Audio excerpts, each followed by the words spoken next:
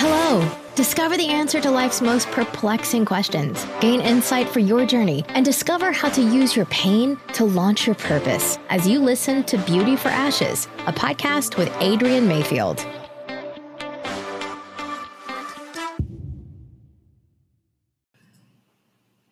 Hello, guys. I am super excited today to have my brother, Kevin Strange, here with me.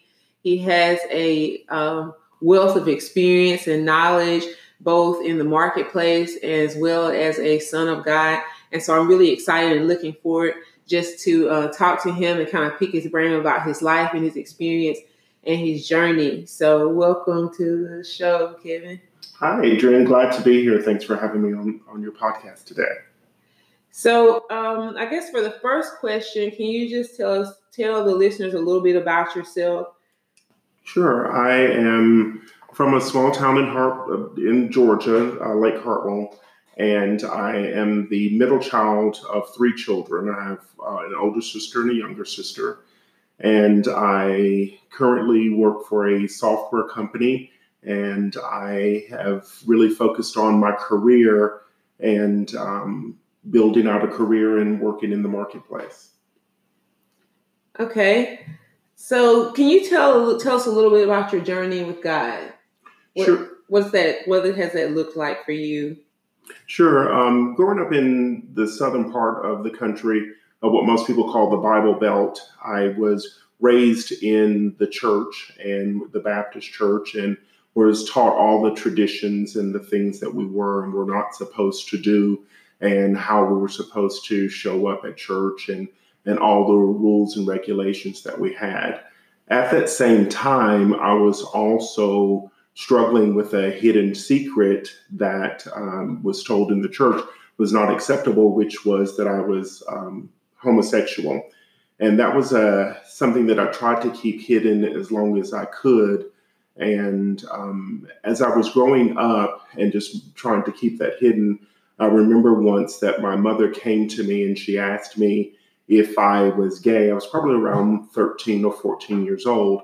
And I replied to her no at that time, because as I was processing that, I realized that I didn't think that she wanted to hear the truth, that being who we were as Christians and growing up in the church, that wasn't something that I should ever talk about. So I continued to just live what I felt was a lie and something that I didn't really want to do, but felt like it was necessary. And as I continued to go on through high school and move forward, I moved away to college in Atlanta, where I felt like I could be free. And at that point, I began to really experiment more in the gay lifestyle, being a homosexual and truly embracing who I felt like God had created me to be. And one of the things that people know about the gay lifestyle and the gay culture is that it's a very inclusive, and once you come out and become a part of the community, you really become in this family that truly just supports each other and brings us closer together. So I continue to embrace that and live that out.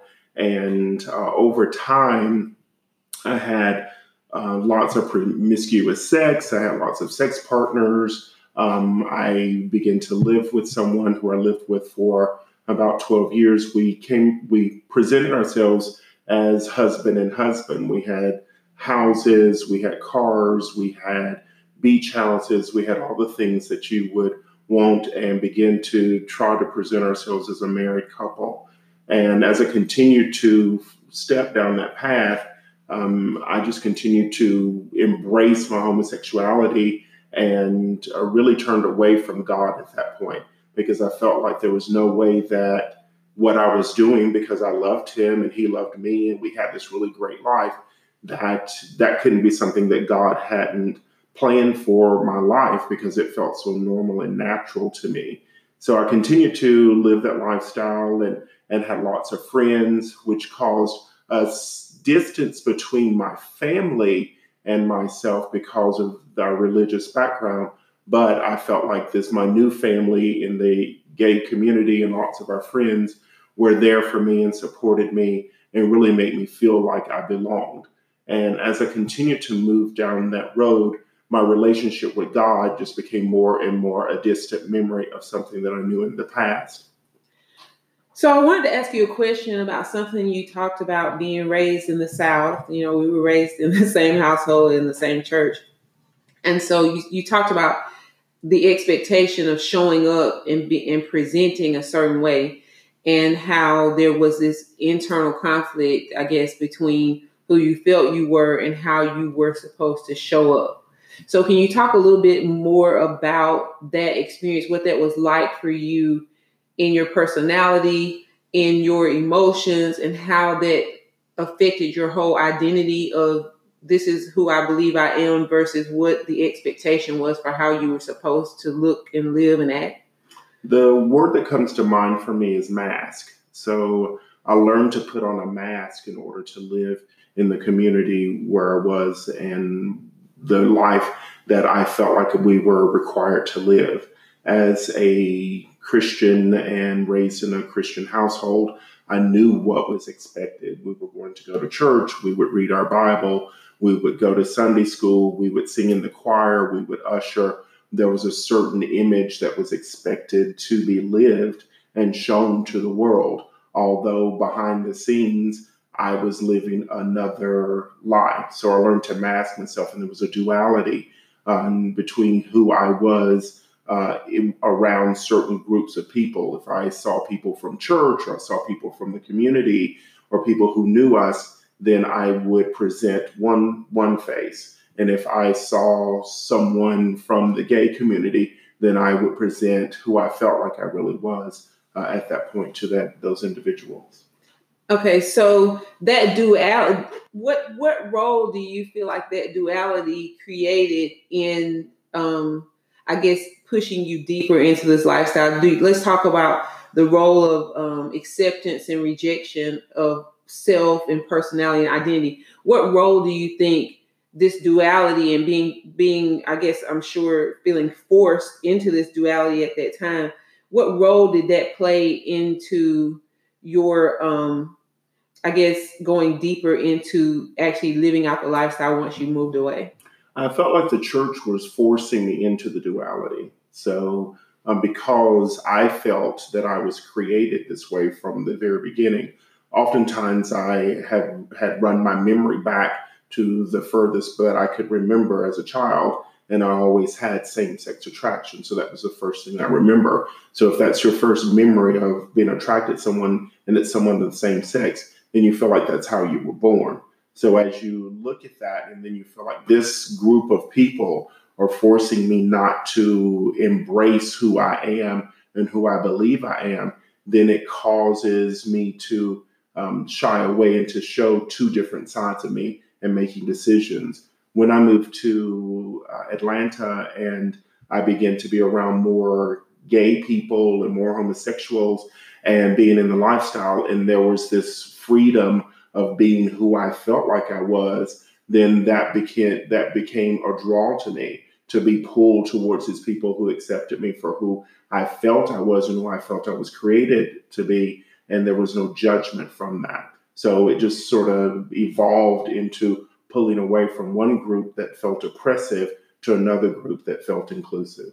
Okay. So that lifestyle and those individuals who were also practicing the homosexual lifestyle gave you an acceptance. Mm-hmm. I'm hearing you say that you never felt like you really had because you were forced to suppress your identity and who you believed you were. Okay. Let's flesh that out a little bit and talk about your I guess, familial relationships. You talked about the expectations of being raised in church and I guess about Southern Baptist Bible African-American family. So tell us a little bit about your relationship with your biological father. So at an early age, my parents divorced before I was even born, and I was raised by my mother and my stepfather. And my biological father never really had any interaction with me. So as a child growing up, I had no real bond with my biological father. And my stepfather, although a very kind and loving man, didn't know how to embrace and love me the way that I thought that I needed to be loved. And so as I grew up, I didn't have any real relationship with father figure men in my life that were nurturing as well as showing me what it was like to be a man. And so as that began to progress through my life and not having that, then it caused me to also look at God in a different way because he was distant. My biological father was distant. My stepfather, who was present in our home and who gave me lots of life skills, he wasn't an affectionate man to me. So that also created a barrier. And when you have these two barriers and these two images of fathers, and this is what it is, then you assume that is the same way. He's distant, he's far away. And so I'm left to my own devices to figure out how to do life on my own. Wow. That's interesting. So let's go back to your story. So we were journeying through your story. You moved to Atlanta. It's a thriving homosexual community here. Your lifestyle's embraced. You've now developed a lifelong partner. You're living your lives as a couple. And the people that you have surrounded yourself with are very accepting. There's no judgment. And you have lots of friends, I'm assuming, who are also practicing that same lifestyle. Mm-hmm. And so what happened with that relationship? That relationship became toxic in the very beginning. There was the introduction of multiple partners. There was the introduction of promiscuity and all sorts of things that I won't go into full detail here on the podcast, but all the things that people have heard about the gay lifestyle, they are true. There's a reason for that. And so as I begin to go deeper and deeper into the lifestyle and having multiple partners, then that causes that relationship to fracture. What I thought was originally going to be like a lifelong commitment, the white picket fence, the house, the retirement, we'll grow old together, we'll take care of each other until one of us dies, and then we'll continue to move forward. All the things that you would think of in a heterosexual relationship, I had planned for myself in this relationship. Bear in mind, I thought that this was how I was created and this is what God intended. So he intended for me to be with this person. As time would permit, as we neared the end of our relationship, it became extremely toxic because we were both in two different places. I was living overseas. He was living in our house in Florida, and he had different partners. I had different partners, and it just became too toxic for us to try to continue forward. So we ended up breaking up, splitting our assets, and going about what were supposed to be separate ways. Okay. So what was your relationship? So I'm assuming you had this serious relationship with him. What was you talked a little bit about your family and the fracturing of your familial relationships as you evolved and grew in your identity as a homosexual man. Talk a little bit about what that was like with your family. Did you still see them? Did you speak to them? Was it like a cutting off? How was that handled by your family, and how did it make you feel? Well, when I talk about that, I have to go back one step before this long-term relationship is to the day that I actually announced that I was gay to my family. We were sitting at home. We had just come from church. Our pastor was at the house, and we were sitting in the room. It was me, you, and our pastor, my mom, and my dad. And we were just sitting there, and my significant other at the time had come over from Athens to visit with us. And so my family was always very loving and inviting into the home and things of that nature. But I had never introduced the other person as my boyfriend. He was just somebody that was always with me. It was pretty obvious to everyone who he was. So one day we were sitting in the room and in the living room after lunch, and the words came out. You were whispering to my mom, "Are you going to ask him?" And my mom said, yeah, I'll ask him. So she asked me if I was gay again. This is the second time that she's asked. And so finally I mustered up the courage to answer her honestly. And I said, yes, I am. And this is my boyfriend. And there was such a deflating of air in the room that was very difficult to deal with. And my mom looked over to my dad and she said to him, did you hear what he said? And he looked up and he said, yes, I heard him. It's like a dagger that went through my heart. Mm. So at that point, I began to realize, that there was separation that was coming into our family. And even to this day, when I talk about it, it invokes certain emotions because of the disappointment, right. Once again, and the rejection that comes from talking about it. Right. But I wanted to make sure that your listeners know that my family, although extremely disappointed, they never gave up praying for me or saying that they loved me. So even then, you had asked me what was the relationship like. And so although there was this huge void, this huge space between us now, they never once disowned me or moved away or shied away from me. So I never felt the total separation from my family, but there was definitely a space there that was created at that moment.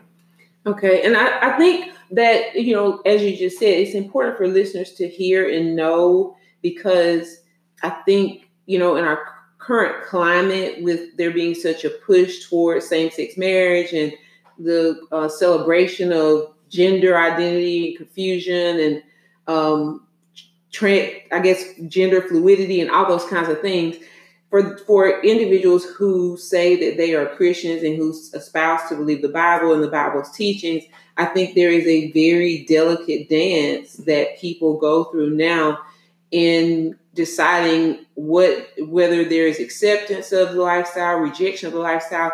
How do we as a family do that? And so, you indicated that you felt like the family did that well, I'm assuming. I would say that they did it really well, because even my main nucleus, my sisters and my mom and dad, never shunned me. They never wouldn't go places with me. And you have to remember, this was back in the early 1990s, before the LGBTQ movement that you see today was there. So this wasn't a well accepted norm. But I will say that my family always said that they loved me and that they were supportive of me. But this wasn't something that God was going to ordain, and it was not a lifestyle that they could condone for me. So although they were loving and caring, and there was this space in between us, there was also that understanding that this wasn't a lifestyle that God approved of. Okay. And so do you think, like I said, I think that a lot of people struggle with that, even if they're conflicted in their own belief system as far as where they feel they place homosexuality and God would place homosexuality. And some people seem to be confused about whether or not it's a sin. I think that brings in the difficulty of people not really knowing whether they can give total acceptance and love a person while not accepting and condoning their lifestyle. And so I think that tends to be the biggest challenge for people now. For your listeners who are on the podcast today, and from my own experience and the way that I was raised and where I am now in Christ and in God, is that I would say it's very important that you not deviate from what the Bible says and what God has placed in the Word. So you can love an individual, you can show them love, you can show them compassion. My parents would come down and stay at our home. They would visit with us. We would come home for Christmas. We would do all the same things that we normally had done, but there was a clear understanding that they were not going to deviate from what the Word had said about the lifestyle. Okay. So you feel like they loved you and they were accepting of you as a person, but they were clear in their belief that the Bible teaches that homosexuality is a sin and that it's not a lifestyle that God condones or accepts, that you were created to be someone different. Yes. Okay. I would validate that. Okay, so let's go back into your story and unpack it a little bit. So you're living with this man and y'all had a relationship, and then you moved overseas and your relationship ended up fracturing. And so take us forward from that breaking up of that relationship and that relationship ending to where you are today. So I had, obviously, once the relationship fractured and I was out of that relationship, I dove deeper into promiscuity. I would have a very nice job and I was very successful, and I wanted to promote that level of success and the image of success, which caused me to begin to spend a lot of money. And in the lifestyle, you have to, show a lot of ability to pay and do things. And my mother had always told me that I would have a wife and children to take care of, and that I needed to make a good living and make good money and be able to provide. So little did she know that I was going to use those skills to provide for another man versus a wife and children. Not exactly what she was hoping for or planned for. But as I begin to seek out additional partners and places to go, I just, Christianity wasn't something that I thought about. God wasn't something I thought about. I was just into being with my friends and having a good time and traveling. As I was doing that, and in order to run my lifestyle, I began to use credit cards and borrowing money and things of that nature to keep up the image that I had created for myself. And as I continued down that road, I just, the distance between me and God just grew further and further and further apart. And as that continued to happen, the pressures of keeping up the duality, the image, now there was the image of wealth and success, and it wasn't between Christ, but it was the image that I had created for myself in the world, and success and the things that I needed to keep up.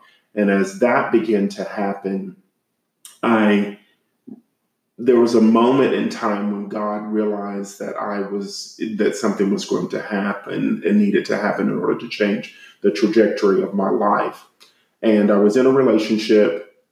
In that relationship, what I thought was going to be the last relationship, I was preparing to get engaged to the gentleman that I was dating. And I think at that point, God was, enough is enough. I'm going to have to do something and remove my protective hand off of Kevin and let him see what's happening to him and how deep down into this he has gotten. So as God removed that protective shield from me, there was what people would say today looked like a nervous breakdown. But afterwards, I realized that it was a spiritual attack. Right. Because of my relationship with God, now I know that it was spiritual warfare, and that God had removed his protection, and that I was being attacked. And as I was being attacked by the demons and the voices that I heard in my head and the things that happened supernaturally, I was even to the point that I tried to gouge my eyes out. Because the demons told me that was something that I needed to do.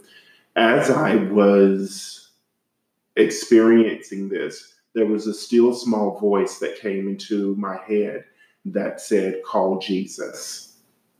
And at that moment, I said Jesus out of my mouth. Yes. And from that moment on, Satan said, "He can't help you."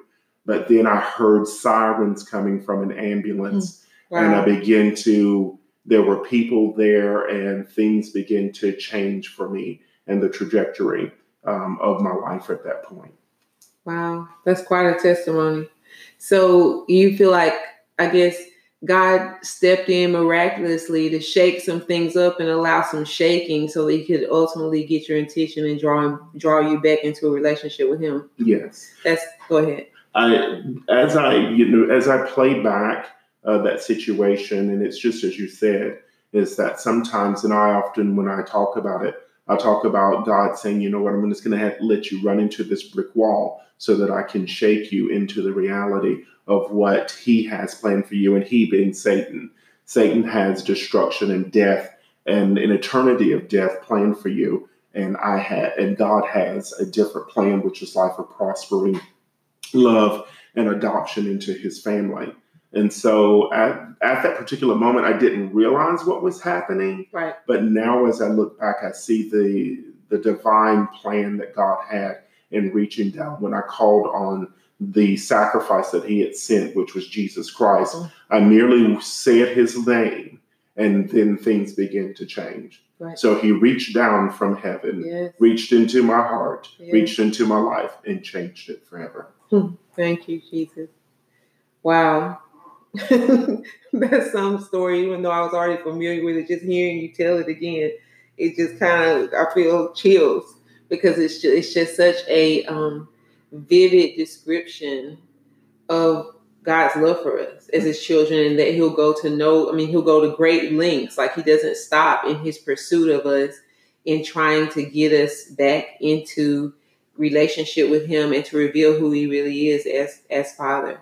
That is quite a remarkable story. So, where are you now in your relationship with God?